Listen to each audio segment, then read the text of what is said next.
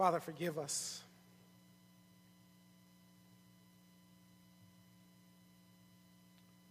Forgive us because there are plenty of mornings that we wake up and Jesus is not the first thing on our mind. Father, forgive us of our sin. For we know, Lord, that only in Him is life. That He is all that we need. But yet we seek to fill our lives with things of the world, O Lord. That would seek to draw our attention and our thoughts and our lives away from Him. Forgive us. Father, we praise You for Your grace, that You have brought us here this morning again to remember that Jesus is all we need. So we pray for Him now, Lord.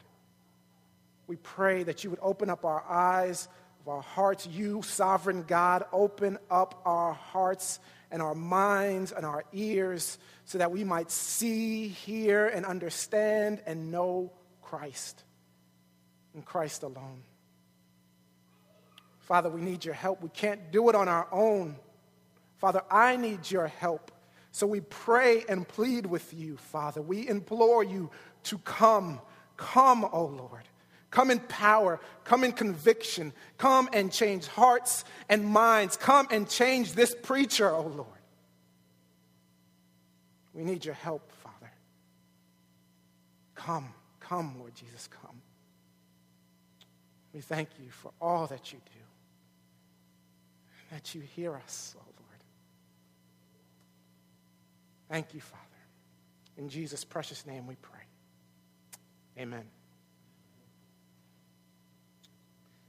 You know, there's some accounts in the Bible that just don't need an introduction. There's no unique illustration. I mean, I was racking my brain this week trying to come up with how do I introduce this text? You know, but there are just some accounts in the Bible that are just clear. They just speak for themselves. And if I were to come up with an illustration or a catchy a theme to draw your attention to, it would only take away from the text. Mark 5, the woman with the issue of blood and Jairus' daughter. It's one of my favorite accounts in Mark. It's just so rich here. And there, we don't need an introduction. You know, we have been spending some time going through the book of Mark. If you've been here for any length of time, you know that this is a continuation in our series. We have come now to Mark chapter 5, verses 21 through 43. And as we have seen throughout our study in the book of Mark, we have seen that Jesus always has a purpose. He always is seeking to communicate something about Himself, to reveal some truths about Himself, why He has come, and also the nature of the kingdom that He is seeking to usher in. So when you read these miraculous accounts that we will read here in chapter 5, you want to ask the question, you always want to ask the question, what is Jesus seeking to communicate? We know that He is just not performing these miracles to draw the crowds, for if he was only seeking to draw crowds, He would have accomplished His purpose and His goal long ago. No, like we learned last week, Jesus has appointments, specific appointments, and so it is safe to assume that our account this morning is no different. At first glance, as we this morning read the text, and we were introduced to some main characters in this text, in this narrative. And it seems as though these are two very different people. We have Jairus, the ruler of the synagogue, who for sure would have been a highly respected man, a spiritual man, one whom the people knew about, religious, who would have had multiple resources at his disposal. Here was a praying man, a man who worked at the synagogue. Then we have the woman with the issue of blood, the woman who Mark does not even name. She's nameless. She's also considered unclean, for she's got this issue of blood. She would be considered an outcast. She would have been considered non-religious because her disease would have prevented her from going to the synagogue. So here we have these two contrasts between the main characters in our story. So you might say to yourself, here is Mark again, in his fast-paced writing style, jumping from account to account, and it would seem as though these individuals are not linked in any respect. It would seem as though the only thing that links them would be their encounter with Jesus. And yes, that is what links them together. They both have an encounter with Jesus. But that is not the only link that we find. The apparent differences between Jairus and the woman with the issue of blood soon fade away as we begin to dive into their lives and see that they have far more in common than we first realize. Well, let's take some time and walk. Let's walk in the shoes of the disciples for a minute. And follow along as Mark takes us through this unique encounter that Jairus and the woman with the issue of blood have. Jesus has just completed his appointment with the demoniac, right? He had an appointment with the demons. He cast out the demons, and it appears that in one day, Jesus calms the storm, and he casts out demons. The disciples at this point, you can imagine, are just, they're overwhelmed with a variety of emotions. They're amazed. There's uncertainty there. There's fear and doubt. They're just running through the full gamut of emotions. But there's no time to rest. There's no time to rest. Jesus has more to reveal. He is about to add fuel to the fire regarding their questions about who this man is. Remember, we read this account. When we read this account, we know who Jesus is. We know the full story, but the disciples are still unsure. They're not sure who this man is. They know a little bit more than the crowds that were surrounding Jesus because what Jesus reveals to them after he tells them the parable of the sower. So they know a little bit more, but yet at this point they are still unsure. They know that this man that they are following, they know that he's got authority and that he's demonstrated that authority. He knows his Bible, that the wind and the seas obey him. They're just still unsure who this man is. So the text tells us that after Jesus' appointment with the demoniac, he has to leave because the men there tell him to leave. And so they come back again across the sea, and they get off the shore, and word has spread. Word has gotten out. This Jesus man is healing people. And so people are coming in waves and droves and crowding to find and get to Jesus. But most of them are coming to Jesus not to find out who this man is, but because they are curious. They might see a miracle and see Jesus maybe heal somebody. A couple of weeks ago, I was at a tennis tournament, and on the grounds there were a variety of courts. There was a main court, right, where all the big names played. And then there was a smaller court where some of the no-names played. Well, one of the big names was playing on the larger court. And they decided they were having some problems, so they decided to move the player on that from that larger player to the smaller court. And I was by the smaller court. Unbeknownst to me, they made this move.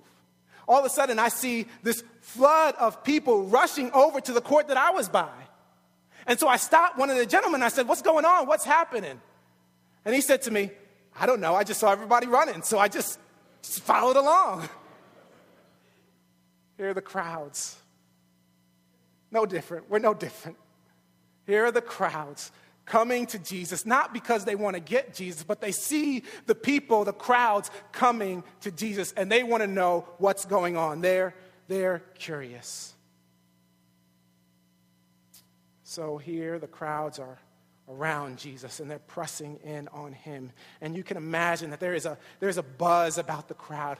Who is this man? Perhaps the disciples are telling him what he had done to the demoniac man and how he had healed them. And their side conversations going on about what had happened, perhaps. There's a lot of excitement. But in the midst of all the commotion and the crowd buzzing about, Mark records that Jairus, the ruler of the synagogue, comes running up to Jesus and falls to his knees. It is safe to assume that the commotion stopped. No more buzzing about. It had come to a halt. Here is the ruler of the synagogue,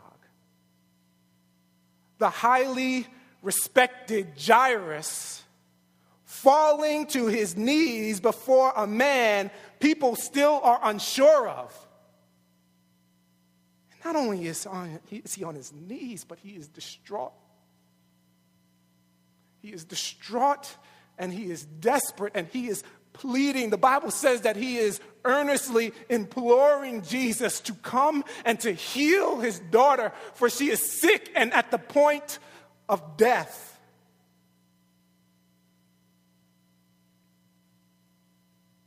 Jesus, come, and if you touch her, she will be healed. Did you notice his faith? He is convinced that Jesus is the answer. There is no doubt that he, this ruler of the synagogue, would have exhausted all the resources that he has to heal his sick daughter. He would have been pleading with the elders to come and pray for his daughters. But he goes to Jesus, and he doesn't say, "Jesus, if you touch her, she might be healed." No, he says, "Jesus, if you touch her, I know she will be healed."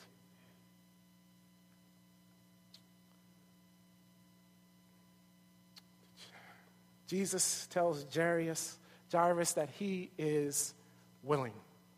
That he's willing. "Yes, Jairus, let's go. I'm coming to your house." Little side note. You know, we tend to get caught up in the crowds. And if we've got an issue or something going on in our lives and we say, well, there's just too much other things going on. Jesus certainly won't hear my request. He won't hear my plea. There's just too much going on. Oh, brothers and sisters, this is a reminder that Jesus is not thinking about the crowds. He cares about you specifically, your needs. Go to him. Forget about the crowds. Go to him. If you are in desperate need of help, go to him. He desires to hear. So Jesus now, along with the disciples and apparently the crowd and Jairus, are on their way to the house. And along the way, Mark records that there is a woman in the crowd who has come looking for Jesus as well.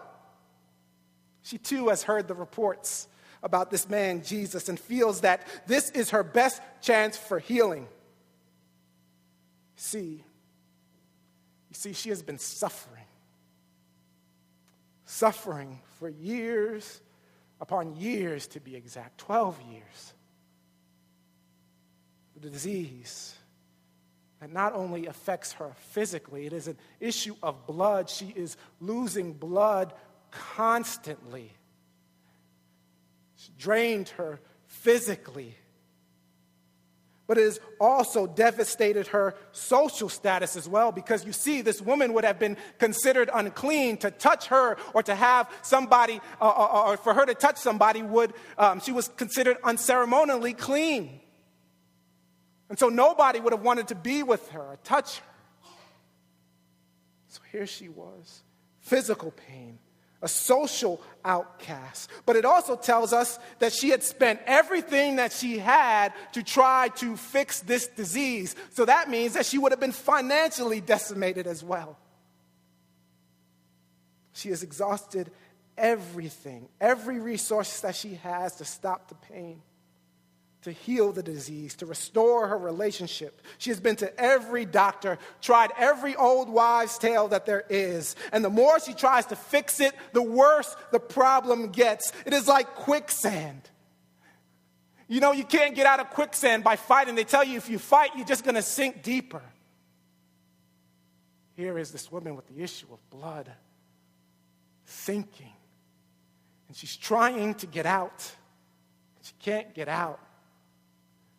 She's trying and trying, but it's only making it worse. The reality was that she found herself in this crowd, distraught and desperate. So if you've been paying any attention to this account, this is where we begin to see the similarities between Jairus and the woman with the issue of blood.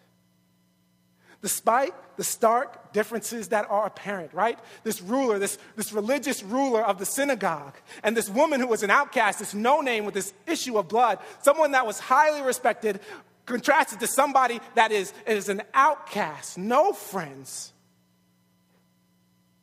Here is Christ reminding us that when it all boils down, we are all the same. Desperate people, desperately in need of a Savior. For that is what links the two apparent contrasts together. This is what links them together. That is the common denominator that you see. Both Jairus and the woman with the issue of blood are desperate. They're at the end of themselves. Both have exhausted all the resources they have to be able to fix their respective situations. Nothing is working. They're dejected. They're tired, frightened, and worried. This is what we call desperation. Is this not the common adjective that we would use to describe the people thus far in the Gospel of Mark that Jesus has healed? The paralytic man and his friends. The paralytic man and his friends wanted to bring him to Jesus, and they couldn't get in. The crowds were too great, and so in a desperate attempt, they take off the roof and lower him down into the roof. Desperate. The man with the withered hand has to go to the synagogue on the Sabbath, asking and pleading, desperately pleading to be healed. The demoniac who was left for dead, desperate. The disciples in the storm, fearing for their lives, they go desperately to Jesus. Do something. But think about it. These all were outcasts. They were desperate and need of help because that was their status in life, right? They were not part of the elite like this Jairus guy, the ruler of the synagogue. Here, a man of prominence, a spiritual man. These type of people, they are not desperate. We could understand the desperation of the woman with the issue of blood, but the ruler of the synagogue? Brothers and sisters, desperation is not a respecter of persons because sin is not a respecter of persons.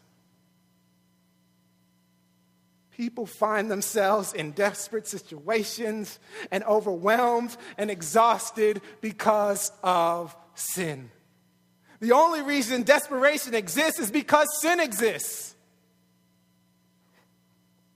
The woman does not have the issue of blood if there is no sin in the world. She's not sick. Jairus does not have to worry about his sick daughter, and sure enough is not thinking about death if there is no fall. Desperation is a product of sin. But not only is desperation a product of sin, doubt is a product of sin. Fear is a product of sin. Worry is a product of sin. Shame is a product of sin. Hope in man is a product of sin. And finally, death is a product of sin. All these and more, all of this sin is what links the two of them together. They are both dealing with the radical effects of sin, and they are desperately in need of a Savior, like all of us. But remember, we said Jesus always has a purpose and a point. What is he doing? He has come to usher in the kingdom. He has come to defeat sin and the works of the devil. In our account, what we see is Jesus overcoming the desperation and declaring that he is the one who is bringing peace and life to the desperate. We go back to our account. We find the woman in the midst of the crowd. Here she is trying to get to Jesus, convinced probably that this is her only hope. This is her last hope. So she's not sure what to do. She's fearful. Should I go up to him directly? Maybe I should just get the attention of one of the disciples and they can go up to him for her. In the midst of her doubt and uncertainty, faith wells up. Faith wells up. She says in verse 28, if I touch even his garments, I will be made well. That is faith. That is faith. But please notice and recognize that her faith was not in the touch, but it was in the one who she touched. She believed more in the one who she touched than in her touch. You see, she believed Jesus was enough to say that this man has enough authority, that he is more powerful. I believe who he is, that even if I touch even the hem of his garment, I know I will be healed. This reminds me of the Canaanite woman's faith in Matthew 15. When Jesus says, it is not right to take the children's bread and throw it to the dogs. And the Canaanite woman responds and she says, yes, Lord, yet even the dogs eat the crumbs that fall from their master's table. And Jesus says, that is great faith. Oh, this woman touching Jesus' garment is great faith. But it was great faith not because of her touch, but because of who she touched. And there she is, confused and certain, but she exercises faith and she reaches out and touches the garment. And Mark then implores his favorite word in the Gospels. Immediately, the woman was healed. For 12 years, she has been suffering with this issue of blood, this horrible, debilitating disease, and in an instant, healed. At that moment, you could just imagine that she is paralyzed. She's stunned. Have you ever been in pain or in a horrible situation and you get an instant relief, it paralyzes you. You're in amazement. It would have been as though in that large crowd of people, you can imagine that there she was. It was as though she was the only one in the crowd. It was silent. She realized she was healed.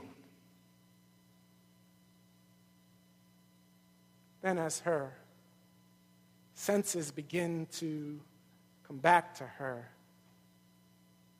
faintly she hears, "Who touched me?" And immediately fear would have gripped her. He knows it was me. Reality sets back in and fear rushes in. Now the disciples at this point, they are running crowd control, right? And Jesus asks, "Who touched me?" Now, I don't know if you all have ever been in a crowd. I'm from New York, and I've been to Times Square on New Year's Eve. I've been at the Yankee ticker tape parades, right? And there's just people everywhere. I mean, it's like you're moving, you're walking, but the crowd is the one that's moving you. Your feet aren't even on the ground because there's so many people rushing in on you. And here are these people rushing in on Jesus. And Jesus asks the disciples and calls out, "Who touched me?" The disciples look at Jesus and they say, "Who touched you? Everybody's touching you, Jesus. What do you mean, who touched you?" Now, we need to cut the disciples some slack. And you're amazed at Jesus' patience. Can you imagine? We do it with our children, right? If we say something or tell our children something, right, and they question us, we're like, "Do you know who you're talking to?" Here is Jesus. The disciples get smart with Jesus. Jesus just ignores them. We need to cut the disciples some slack. We know who he is. The disciples didn't know who he was. But they ask, "Who touched me?" But Jesus knew, as the Bible says, that he perceived that power had left him.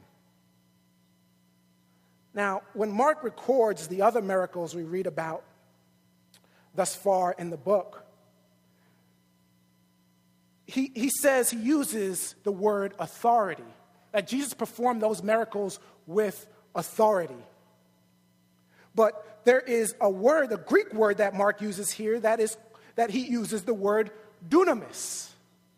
Dunamis, different than the word exousia, which means to perform with authority. Dunamis is a miraculous power. It is a healing power. It is where we would get the word dynamite, the same word that Paul uses when he says that the gospel is the power of God, the dunamis unto salvation. Brothers and sisters, this woman who has been suffering for 12 years has been more than just healed. She has been more than just healed. She has been changed. She has been changed. That is the power. That is what the power of God does. It changes you. Makes you a new creation. Not only are you healed, but you are restored. Tim Keller makes the point that when she touched Jesus, she got more than she expected or asked for. So when Jesus asks who touched him, despite her fear and anxiety at this moment, all she could do, despite her fear and trembling, was to fall to her knees and to worship. And this woman who was an outcast, who was fearful that people would know of her disease for fear that if she touched them, they would be unclean.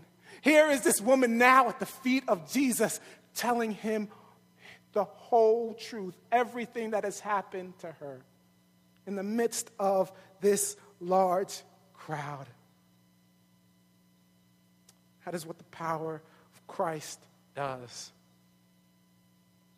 This once desperate woman who had tried everything to get rid of the disease was now changed because her faith was in Christ. And if that wasn't enough, I pray that you hear this. If that wasn't enough, she hears what to me are some of the sweetest words in this passage. Listen to this. Jesus says to her, daughter. He called her daughter. Go in peace and be healed of your disease. Go in peace. Those are such sweet words to the distraught and to the desperate.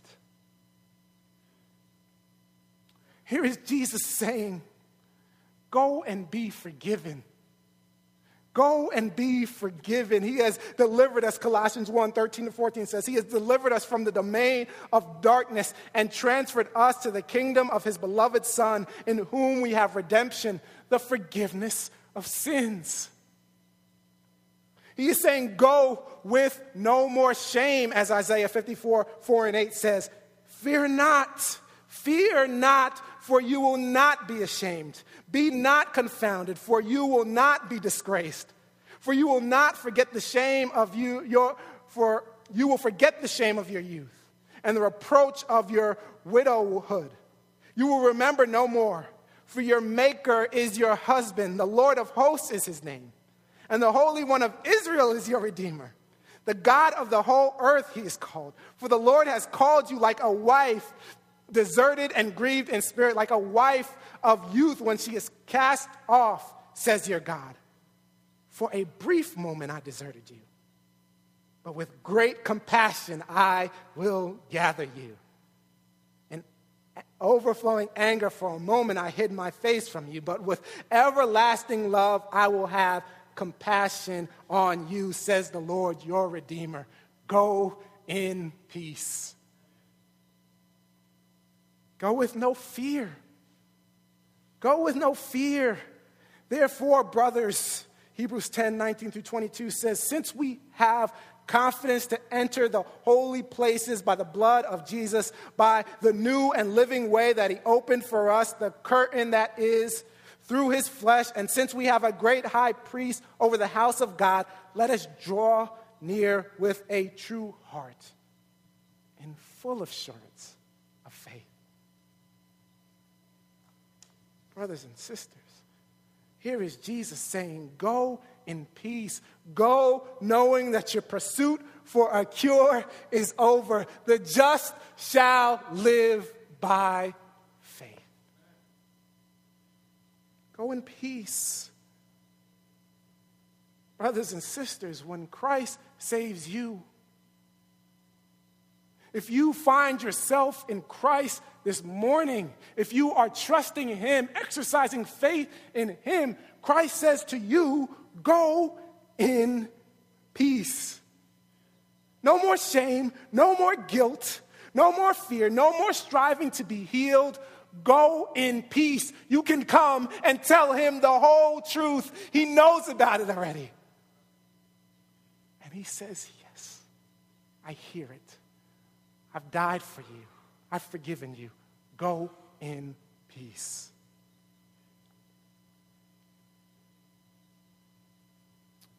But Jesus is not done. The disciples in the crowd may have got caught up in the miracle, but there is one person in this crowd who hasn't forgotten where Jesus was headed. Remember Jairus? Jairus is waiting on the side right now, watching all this, probably saying to himself, Jesus, my daughter, she's dying. We're running out of time, Jesus. Don't forget me, Jesus. It's going to be too late, Jesus. Is she going to make it? Not for a moment. Jesus had not forgotten Jairus, not even for a moment. That is the temptation. That is the temptation of all of us, is to think that Jesus has forgotten or doesn't know the situation.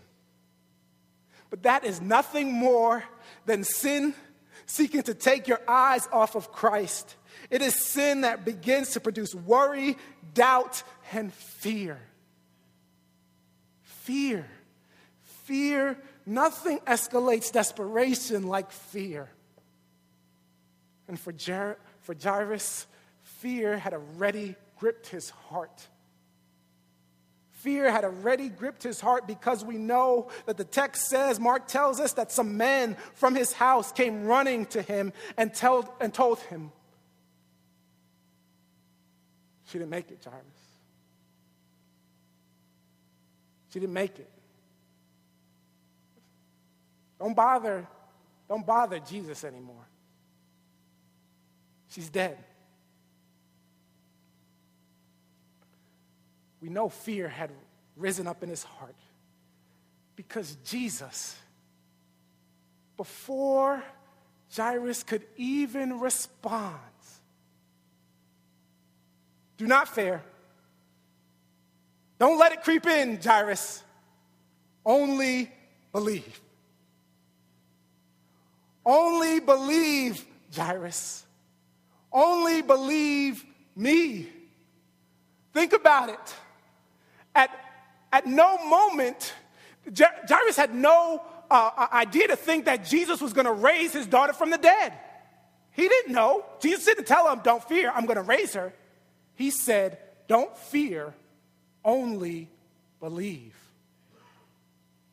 Jairus, at this point, knows that everything is going to be okay because he is going with Jesus. No matter what the situation is at home. No matter what the situation is at home, Jairus knows at that point his faith and his trust is in Jesus. Don't fear, Jairus. Don't fear. Only believe. So they head on to the house. And upon their arrival, they get outside the house, and there are mourners there. There are mourners there, and they are mourning the loss of the daughter. And Jesus sees all these flute players and everything going on, and Jesus stops and he says, what's all this commotion about? What are you guys mourning for? Why are you weeping? Why are you crying? She's not dead. She's sleeping. Sleeping. She's sleeping. Now, some believe that in fact the girl was indeed just sleeping.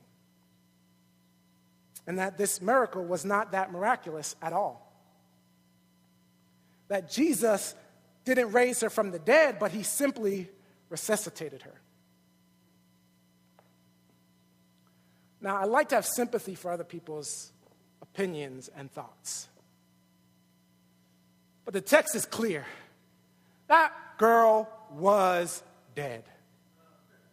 Listen to me. There are professional mourners. They know what a dead body looks like. This was the custom. They went and mourned the loss of the dead. They weren't confused. And then why would they burst out in laughter when Jesus said that she's not dead, she's sleeping? Believe me, she was dead. You see, Jesus knew why he had come. Remember, he was always purposeful, always seeking to communicate and to reveal who he was and the nature of the kingdom. He said that the girl was sleeping because he knew when he returned from entering that house, it was going to be as if that girl was taking a nap. He was going into that house to demonstrate his power over death and to let Peter, James, and John know that sin came into the world and brought death. But Peter, James, and John, I came into the world to bring life. I came into the world to bring life. Jesus goes into that house and says, Talitha Kumi. Little girl, I say to you, arise. And Mark again, such a clear picture. Immediately, she got up and began walking. In an instant, she got up. Peace be still to the storm. Lazarus, come forth. Demons, come out of him. Take up your bed and walk. That is the power and the authority of Christ. One word and sin is changed. One word. That is the power of Christ. This must be the Son of God. This must be the Son of God. Here is Christ declaring that Messiah has come and sin and sickness and death have to go. They have to go. Jesus raising Jairus' daughter from the dead was a pointer to his death, that he would lay down his life, but had the power to take it up again. But not only that, brothers and sisters, hear this, not only that, but that he would be the first fruits, as Paul tells us in 1 Corinthians 15, 20 through 22. But in fact, Christ has been raised from the dead, the first fruits of those who have fallen asleep. For as by a man death came death, by a man has come also the resurrection of the dead. For as in Adam all die, so also in Christ shall all be made alive. If you are in Christ, here is Christ pointing us to the reality that we too, when we die, will rise. By the dunamis, by his power.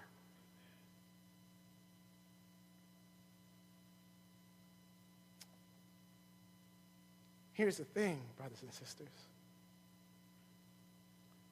Christ accomplished what he came to do. He came to defeat sin and death. We know this. The scriptures are clear that he defeated sin and death. He has risen from the grave. We no longer, like the disciples, like Jairus, like the woman with the issue of blood, we don't have to look to pointers. We don't have to look to examples. We don't have to look to pointers. We know that Christ has come and accomplished what he came to accomplish. Christ did defeat sin and death on the cross. That is a fact. And he is still telling us to only believe, to trust him, to put our faith in him. Reach out and touch him. We are all born in a state of desperation, and we try remedy after remedy, but nothing works. It doesn't work. It's like we're in the sand, the quicksand, just seeking, and we keep trying and trying to get ourselves out, but we just fall deeper and deeper and deeper. Here is Jesus saying, I'm your only hope. Forget about the crowd. If you're desperate this morning, forget about the crowd. Come to Jesus. Come to him. Place your faith in him. He's here listening. I plead with you, come. Because when you come and you place little faith, you place your faith in him. It's not about your little faith, it's about Christ in whom you place your faith in. You do that, and you can walk out of here hearing the words from Jesus himself, go in peace. Go in peace. The truth is that there are some of you here that have exercised faith in Christ. And you believe Jesus, but like Jairus, your situation has changed. You see, Jairus exercised faith in Christ when he asked him to come and heal his daughter. But as soon as the situation changed, fear began to rise up in his heart. For some of you, that's you here. Fear has given way to desperation. Doubt is rising up. Unbelief is creeping in. You believe Jesus, but it's hard to trust him and to believe him. Hear the words from Jesus himself. Do not fear. Do not fear. Only believe. Brothers and sisters, he does not change. He is always the same, even if your situation changes to the point of death. Remember this, that Christ came to bring peace, and he came to bring life. You trust him. Do not fear. Only believe. Let's pray.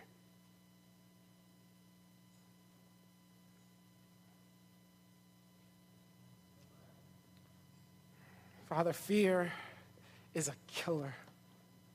Doubt, sin, Father, it seeks to destroy us, seeks to steal our joy, seeks to take our eyes off of you, Lord. So we plead with you for help, oh Lord. We believe, oh Lord, but help our unbelief. Sin has come and wreaked havoc on this world, oh Lord, but we know that you came to defeat sin. To defeat sin's death, ultimately death. Oh Lord, we pray for your help. To believe Jesus. To believe that he is the one that paid our guilt. He is the one that became sin for us. Wow. He is the one who bore our shame and covered our sin. Oh, Father, help us believe that, to live our lives in light of that. Not to fear, but only to believe. In Jesus' precious name we pray. Amen.